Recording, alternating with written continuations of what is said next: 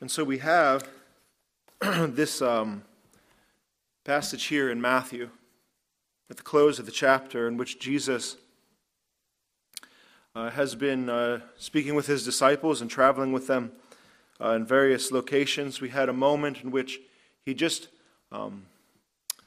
gave a great title to his chief disciple, you would say, Peter, who is the leader of his group. And he spoke of Peter being the rock on which he would build the church. He would assemble people around himself and call this his ecclesia, which is a word that simply just means assembly or gathering. At that high point where Peter discovers that Jesus is the Christ, the Son of the living God, and Jesus was very happy with him saying that, then he pivots to say, yes, but you don't know why I'm here yet. You might have finally found out, this question we've been asking is, who is Jesus Christ? But then the follow-up question, which is equally important, but not equally clear to all his disciples, is, but why are you here? And so Jesus begins to answer that question. Verse 21, he says this, from that time, Jesus began to show his disciples that he must go to Jerusalem and suffer many things from the elders and the chief priests and the scribes, and be killed, and on the third day be raised. And Peter took him aside and began to rebuke him, saying, far be it from you, Lord, this shall never happen to you. But he turned and said to Peter, get behind me, Satan, for you are a hindrance to me. For you are not setting your mind on the things of God, but the things of man. And Jesus told his disciples, if anyone would come after me, here is his call to you today. If anyone would come after me, let him deny himself and take up his cross and follow me. For whoever would save his life will lose it. And whoever loses his life for my sake will find it. For what shall it profit a man if he gains the whole world and forfeits his soul? Or what shall a man give in return for his soul? For the Son of Man is going to come with his angels in the glory of his Father, and then he will repay each person according to what he has done. Truly, I say to you, there are some standing here who will not taste death until they see the Son of Man coming into his kingdom. It's a remarkable thing that Jesus has just said to them. He has laid out the beginning structure for how the rest of the whole Gospel of Matthew will make sense, and for every decision that Jesus will make going forward with his disciples, closely following by his side. All the questions they ask and all the reasons they want to know is, Jesus, why are you doing this and not that? Why are you going here and not there? It all pivots on what he has to say now, which is that he must go to Jerusalem to suffer. This is the suffering. And we find here in suffering a reason to make sense of it all. So, if we were to poll the room from left to right and everyone had a moment to at least say one or two things, the most deep, the darkest, the lowest points of your life, where have you suffered the most? There would be significant stories to be shared. One of the struggles I deal with pastorally is when I look at someone's face, all I know is their face. And particularly people I don't know well, who are visiting the church or I'm beginning to know, that there is a depth to some people that you would never know. There are people you're sitting close to right now that you don't even know what they've been through. But I can at least say, or what they're in right now, what they're going through, that whatever you might be able to recollect as one of those moments in which you desperately suffered, if you could recall that now for this morning, and I'd like you to put it before the Lord, so that you can actually learn and begin to see the wisdom of the cross, to know how to make sense of suffering, to know how to make sense of all the suffering in our life. There's a certain type of suffering we know of that is much more than stubbing your toe on your nightstand. That suffering, I think we'd raise our hand and say, I will take that any day. Because after like 1 minute, it's cool. It's great. That was annoying. That hurt. It's over. But you see, we know the kind of suffering that goes past the flesh, right? It's not that kind of corporal suffering of breaking your arm or stubbing your toe, but there's a type of piercing that happens inside the soul. To be cut to the heart and truly sad about a nagging, anxious, despairing thought or darkness that just presses upon your mind. You know how these happen. You get wrapped up inside of them. And most pointedly happens when you are extended to other people that you love. And you see them suffering. And you see them going through a dark period in which you actually are powerless to help them.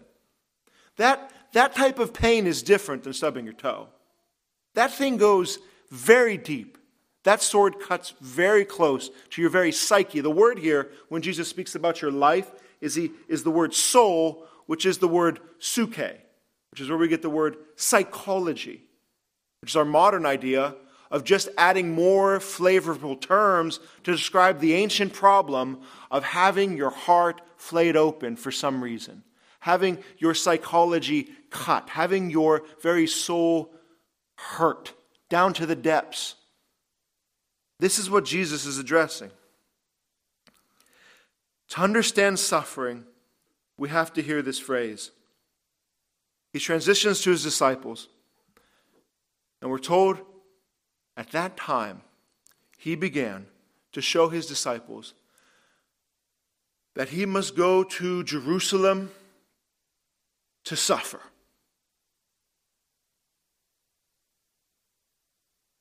That's the point at which Peter decides to pull him aside and say, that doesn't fit with my theology.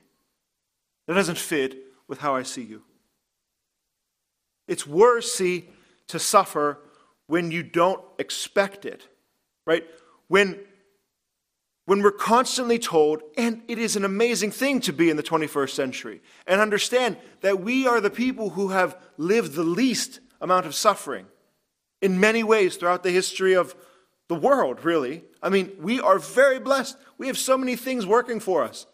We have cars that work for us and everything in between, and I can make a cup of coffee and press a button and walk out of the kitchen and come back and there's a cup of coffee for me. That's wild, right? Like when you live in that world, right, and there's a particular wrong thing that happens to you, oh my gosh, how could this be for me? Everything else has worked for me. It makes suffering actually worse because it is so shocking and jarring to everything we should assume or think.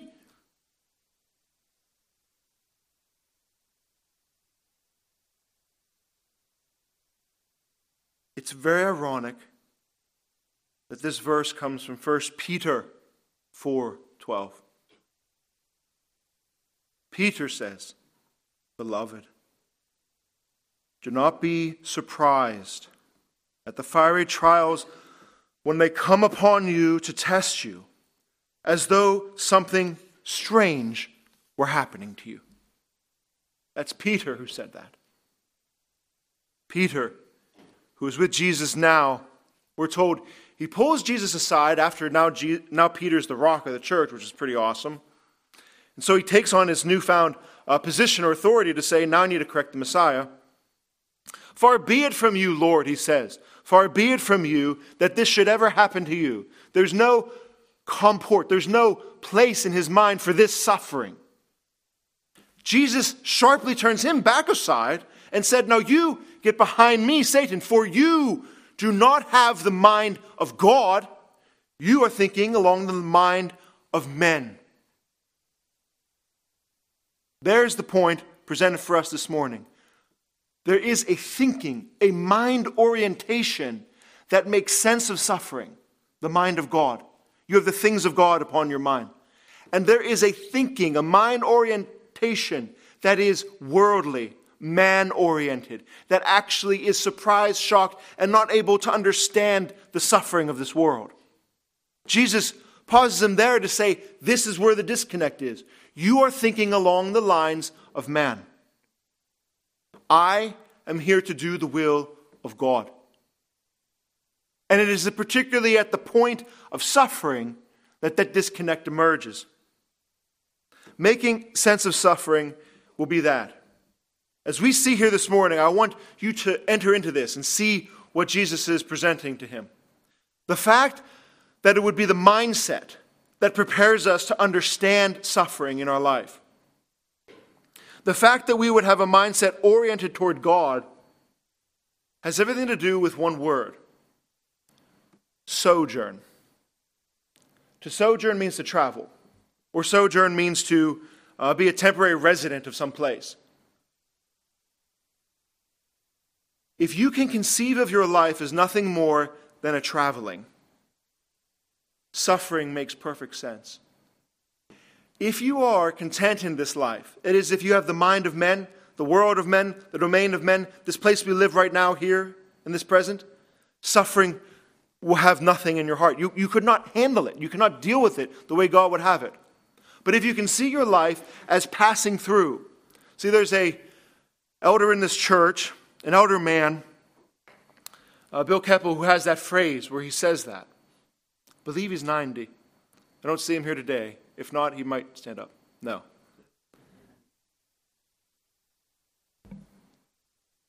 He says, we're just passing through. Now, I could go down to the children's praise over there in the South Building and ask one of the 6-year-olds. And they could say, yes, in life we're just passing through. But it's different when a man who's 90 says that. He's taking care of his wife. He says we are just passing through. Makes a lot more sense. There are some men here in the church who went on a biking trip down to Florida through the Keys. And when they came back, they biked for miles almost all week. And they came back, I asked one of them, well, how was it? How was the trip? And he said, it was awesome. I enjoyed it a lot. I'm glad I went. I never want to do that again. It was fun. The scenery was beautiful, he said. We're driving on a highway with semis. It was stressful, and I felt like if I fell, I was going to die. And it was really fun. I'm glad I did it, and I never want to do that again. Do you see? That is, if you can see your life that way, it all makes sense. Now you understand why you suffer. It is a good life. God has given you energy today to live today. You have trials upon your life. There's beautiful scenery down in the Keys, and there's dangerous semis 5 feet from your elbow. So be alert. You could fall and scrape your knee. And you'll never have to do this again. That's your life. Powerful to see yourself as a sojourner who suffers. Because it is dynamic. It is moving. It is traveling. It is looking. It is moving toward a destination. Therefore, your suffering has purpose. And if your suffering has purpose, you can handle anything. If your suffering does not have intelligibility, if it doesn't have purpose, if you cannot make sense of it, that is what we might just call hell. Hell, properly understood, is suffering with no redemption, suffering with no end toward a goal. So yes, to understand suffering, you have to see yourself as a sojourner for Jesus Christ. He is speaking to his disciples here. And so for these points we'll see this morning, these three, is that as we see ourselves as travelers, sojourners that suffer, we have three focuses to our eyes, three things we look upon, 3 points in our GPS, triangulating our navigation so that we can sojourn through this suffering of this age, which is this: Jesus Christ in his crucifixion. We look not only to Jesus in his crucifixion, we look to ourselves, and here's the word, being cruciform. Crucifix, cruciform. Jesus in his crucifix, then we look to him, we look to ourselves, to be cruciformed, to be formed after the image of Jesus Christ in the cross. And lastly, knowing that we are sojourners, traveling to a destination, we look to where we are going, which is most beautifully said in the word communion. Communion with the living God. More than you've ever experienced now. As Chris even opened us up in worship and said, this moment, we are in a sense communing with God. But what we know now is nothing compared to entering into his throne room of glory and beholding God as he is. That's where we're going. If you understand those 3 points, the crucifixion, your cruciformation, and the fact that you are going toward everlasting communion with the living God, suffering serves a purpose. It makes sense. And I would say, on the authority of Jesus Christ, you can handle anything that God might give you. Particularly because the scriptures say, he will not let you be tempted beyond what you can bear. But when you're tempted, he will always provide a way out. Physically, or even psychologically, there is no need to wallow in the depths of despair once you know why the suffering is there. So how we see here the hint of this cross, to look to Jesus, the crucifixion. He began to show his disciples that he must suffer many things by the elders and the chief priests and the scribes.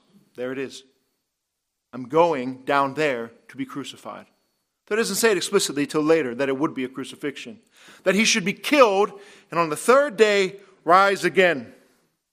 All suffering must bow its knee to the cross of Calvary. Do you understand? Jesus is not suffering in the sense that he's just suffering for himself or he's just suffering to show you a good example of how to suffer. He is suffering for you. That's the gospel. This is not self-help. This is not Jordan Peterson.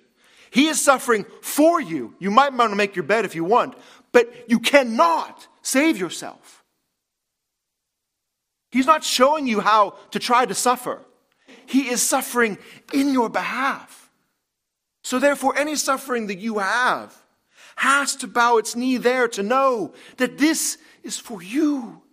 He is suffering for you. It's like sinking down low. See, Jesus is in the furthest north he's ever recorded in the Gospels as being, near Caesarea Philippi. He's never been that far from all of Jerusalem. And from that point, the image of a traveler, a sojourner, he has to travel from the highest point in the map down to the belly of the beast. That is to go inside of Jerusalem and be consumed by her. The Pharisees and the elders and the scribes, all those who surely want to kill Jesus. And Peter knows this well enough. The reason he pulls them aside to say, no, you can't do that, because they're going to kill you. He's like, exactly. And that's why I have to go. He's sojourning into that suffering. And it is a descent. He is going down low. Have you ever received just that news, that terrible news, whether it be a phone call, or a friend, or someone comes to you and says, are you sitting down? I mean, I literally actually just had one of those conversations this week. Someone asked me, can you sit down and talk with me? And I said, is it good news or bad news? They said, bad news. And I said, okay, I'll sit down. Because when the voice comes to you and says, he is lost, or the diagnosis is, or when someone says, no, there was an accident. if you've been through that yet, you know what your soul does there. It sinks. It sinks low. But you have to understand, even when you hear that, the words of Jesus Christ are that he must descend to Jerusalem. And I promise you, there is no depth your soul can go that Jesus Christ did not meet in that city. And you must know he did it consciously, willingly, and not for himself. He did it for you. And all your suffering is in that. You can never outrun him or outreach him. He descended to Jerusalem. See, Jesus is preparing this for his disciples. He's showing them what he actually has come to do. He suffered as a sojourner, passing through all of Israel from the north of Caesarea Philippi down to the bottom in Jerusalem.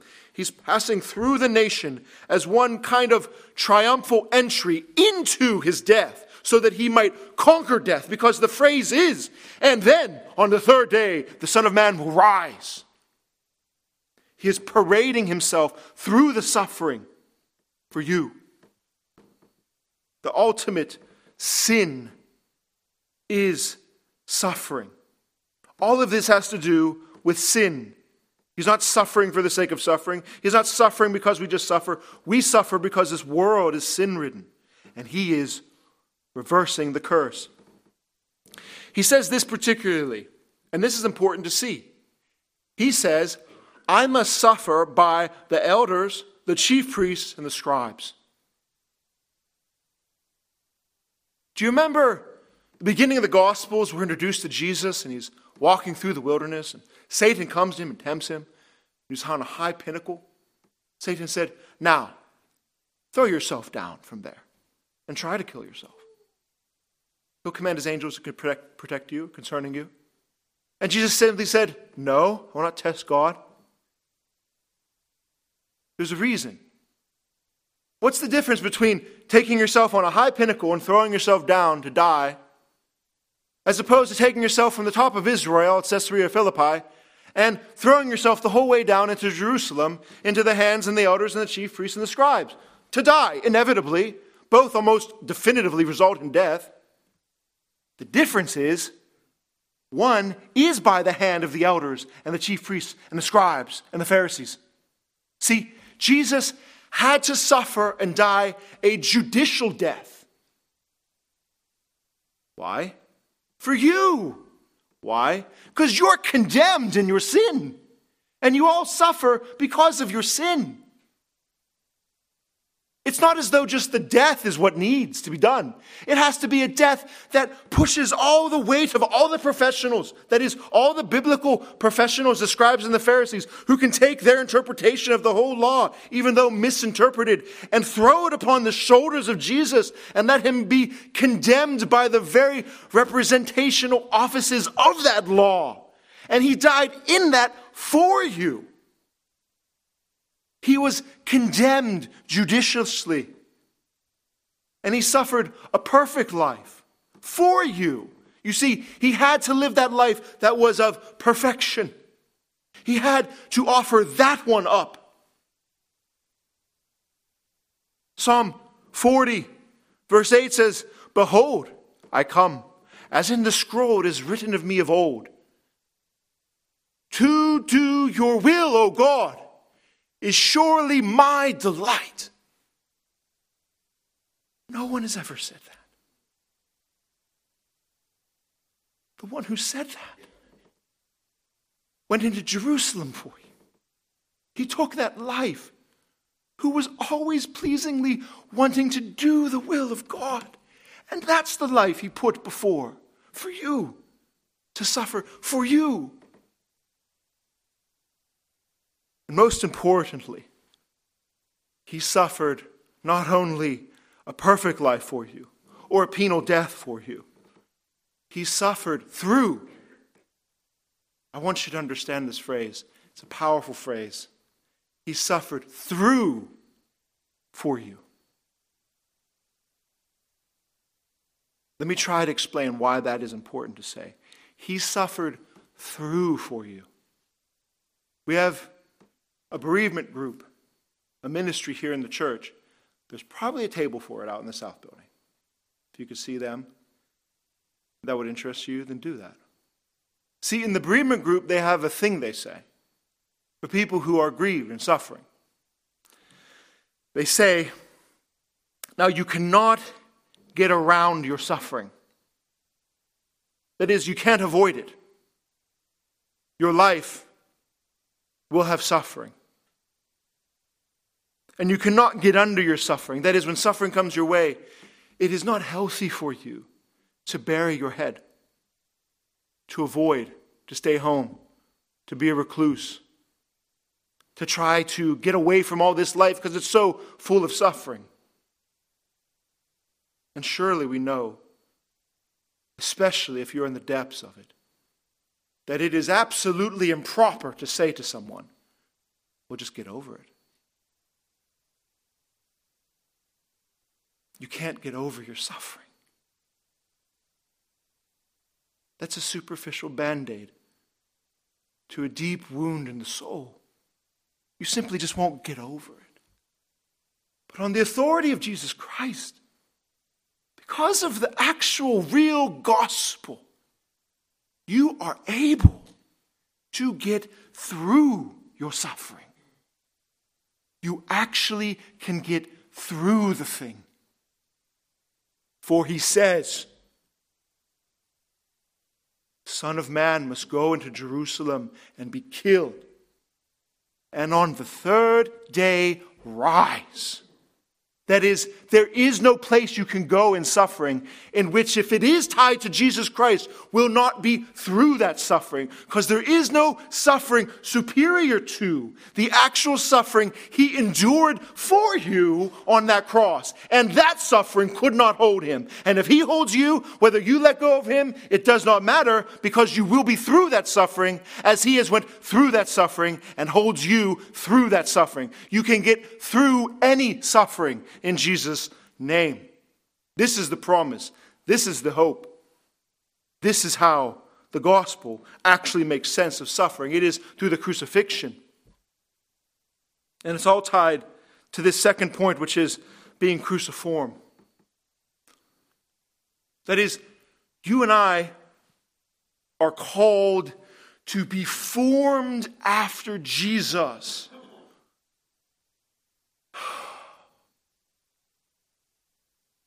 After this will be Jesus being transfigured on a mountain. And he will be glorious. And in some way we will be like him that way. But before this is a crucifixion. And do you see that even there, he invites you to image him that way? His words are, if anyone would come after me, now, let him deny himself and take up his cross and follow me. And follow me. If anyone would come after me, let him deny himself. And there's the cruciform image. Take up that cross. Take it upon yourself. Accept this image upon yourself. And then come and follow me. Follow me, which is what? What sojourners do, what travelers do. You see, all this suffering only makes sense in the fact that you are moving, that you are walking. In what way? Jesus, you are following him. And what is he doing? Oh, just being crucified. And we don't even get to observe or watch just simply as spectators. But he actually says, anyone who would claim to be my disciple, anyone who would claim to actually follow me in this way, yes, pick up your cross. Be cruciformed. Be formed after my crucifixion. Image me. Mimic me. Invite this type of suffering upon your life. It is actually, he says, my will for you. Explicitly stated here. So how to make sense of suffering? It must all be molded into the image of the cross. You are destined to become cruciformed. And no, we don't have to overly spiritualize the verse, right? What does he mean here? What he actually really means to the people he's speaking to. Some of them would actually be crucified like Jesus for following Jesus. So the image, though it can mean more, means no more less than being willing to die for Christ. That's what a disciple is. Someone who is actually willing to forsake all things so that you might have the Lord Jesus. This morning we pray before the service, as usual, when I was speaking to Chris, who's actually listening to a writing from Solzhenitsyn, who was wrote about the gulags and all the things that happened in Russia. And in his account of those things, of those who were suffering starvation and being tortured, the ones who are able to endure it. Of course, just this morning we were talking about this, is that they realized they had nothing. If they let go of everything, if they let go of their hope, if they let go of their plans, if they let go of the fact that they might never eat again, if they let go of the fact that their clothes weren't even theirs, if they let go of the fact of everything, they found peace. Because if they could let go of everything, then their captors could never take anything from them, because they didn't have anything except themselves. How remarkable is that when we hear what Jesus has to say? Deny yourself. Deny yourself.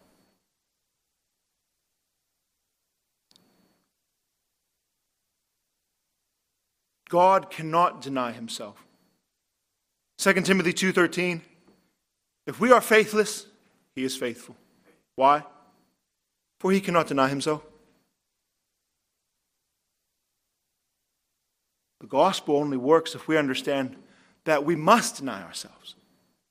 That is, in at least in two ways. Clear, pure repentance, that is your identity. Who are you? Who do you say you are? Who do you think you are? Who cares? Throw it all away. Deny your very being, so that you might first understand your being is predicated on the great being of God. Apart from that, you can have no communion with Jesus Christ. That is, you actually have to deny your life. Jesus knows what he's asking his disciples. I'm going down to Jerusalem, and if you follow me, you understand you're going to be killed too, don't you? Our culture and our understanding is so much on the opposite, that it is your identity, your perspective, your thinking of yourself that is very, very important. Don't ever deny yourself. Don't ever deny what you think of yourself. And Jesus says, oh, quite opposite. You must deny yourself. You must deny your predilection for sustaining your own life. And then you're finally free. Because there's nothing this world can grab onto you. There's no hooks. There's no handles. There's no footholds, as Ephesians says, for Satan to be able to grab you and pull you into, this is the dialectic of the mind of men or the mind of God. If you not want to be taken in by the way of this world and thinking of the ways of men, then you must be free from all places for the world to grab you, which means what? You must be free from everything. You must deny everything, even your own life. Deny yourself. Deny yourself. Do you see what Jesus has done, though, for you? He is never asking of you anything that he has not already done for you himself.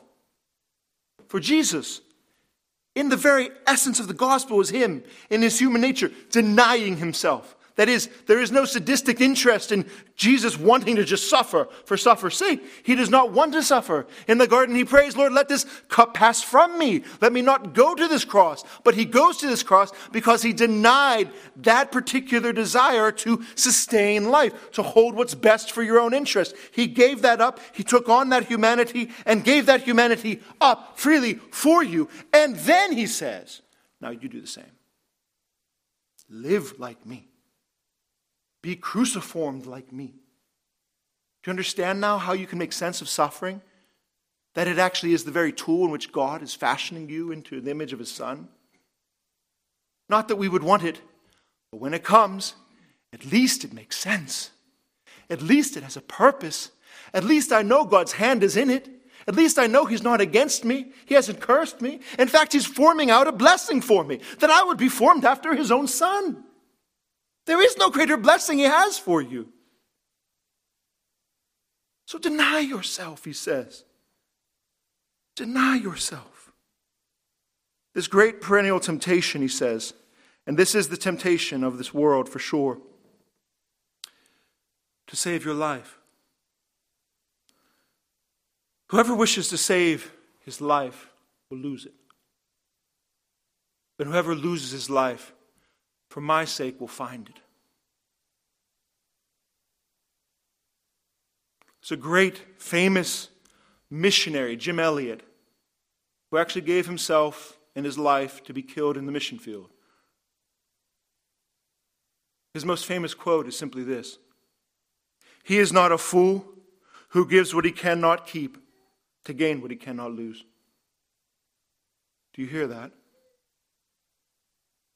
This massive misconception of the gospel is that you should come to Jesus so that you can be saved. Save your life, go to Jesus.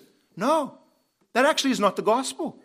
The gospel is, come to Jesus that you may die, in order that you may truly live. Truly live in the presence of God. Truly live in communion with him. Therefore, you must actually die to yourself. Deny yourself. Take up your cross and follow him. So with all this to make sense of suffering, Jesus leaves his disciples. He particularly leaves you this morning with these two questions. Think of this. Consider your life. What profit, he says, what profit is it for a man to gain the whole world and lose his very soul? Do you see the word there, soul, as we said, psychology or psyche, could either mean your very essence, your soul, or your actual life, your living power, your physical life. So it's a play on words, essentially, in which he says, why would you seek to gain your whole world? That is, exhaust your physical life, your psyche, your soul. Give that out, all your energy. Seek everything you can in this life. Look for everything this life can give you and get as much of it as you can.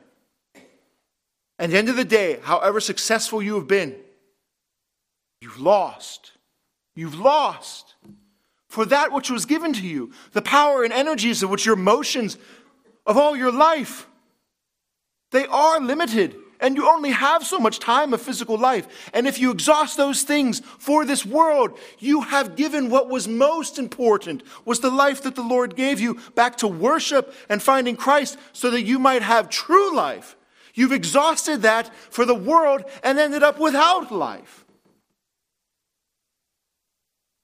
You see the need for Jesus in all of this. For the question is, what can a man give in return for his soul? Nothing, of course. Why? For the soul is your life. So if your life is in the balance, if your life is actually the ransom, what can you ransom for your ransom? What can you give for your life? For your life is the thing required of you. All that you have is your life. All that you have is your energy. All you have is your hands. He's not talking about, oh, you could give a toe or a foot, or you could give your car, your PNC bank account. No. The thing to be demanded of you is you. And all you have is you. And everything that appendages and augments to your being.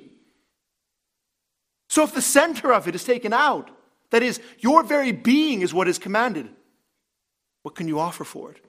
Because outside of your being, you have nothing else. And so Jesus says, I have to go to Jerusalem to suffer, to give my life for you. For you have nothing to give for your own life. Because nothing but your life you have to give. What a beautiful gospel. And it all makes sense. And the final point of all this suffering is that, of course, you see it as we sojourn and journey through this life to the crucifixion. And we see it as we sojourn through this life and looking to ourselves to be cruciformed, formed after Jesus in our suffering, to understand the purpose for it. And that great purpose is communion. You are passing through.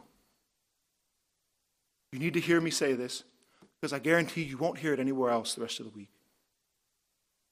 Unless you're in some small group, or you get to talk to another brother and sister in Christ, I promise you, you will not hear anyone in the worldly system under the deception of Satan himself tell this to you. The purpose of your life is to behold the glory of God.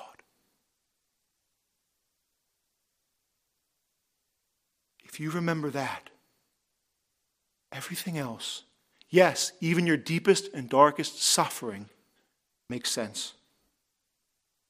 The news organizations will not remind you of this tomorrow. The stock market brokers will not remind you of this tomorrow. The warlords in Ukraine are looking to add to their hegemony just one more square meter, will not remind you of the fact of the truth is the purpose of your life is to behold the glory of God. And therefore, he will form you into his likeness. As John says, that when we see him, we will be like him, for we will be made like him. And that process has begun. Crucifixion has been established. Your cruciformation is underway, and you will behold the glory of Jesus Christ as you suffer, because you are just passing through. Let us praise God for that. In his mighty name, let us pray. Father God, I thank you that we have, by your grace, been given wisdom to know what it is. We know what it is all about.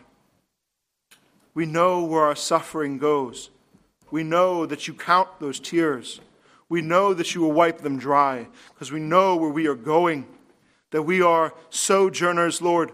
We know that Jesus Christ, our great Savior, has passed through this land in only 30 years plus, and we will follow with him. For we will suffer through with him, so we might behold his glory and have riches and pleasures at his right hand forevermore. Jesus, Lord, we ask you for your blessing upon us as New Life Church, that you would hold us together to this end, that you would graft in many who would come to see the light of that glory and the glimpses now in this life, and only behold it in its fullness in the age to come. Lord Jesus Christ, you must keep us, and we know in your name you are powerful enough. Even you are powerful enough to save. Amen. Amen. Would you please stand if you're able?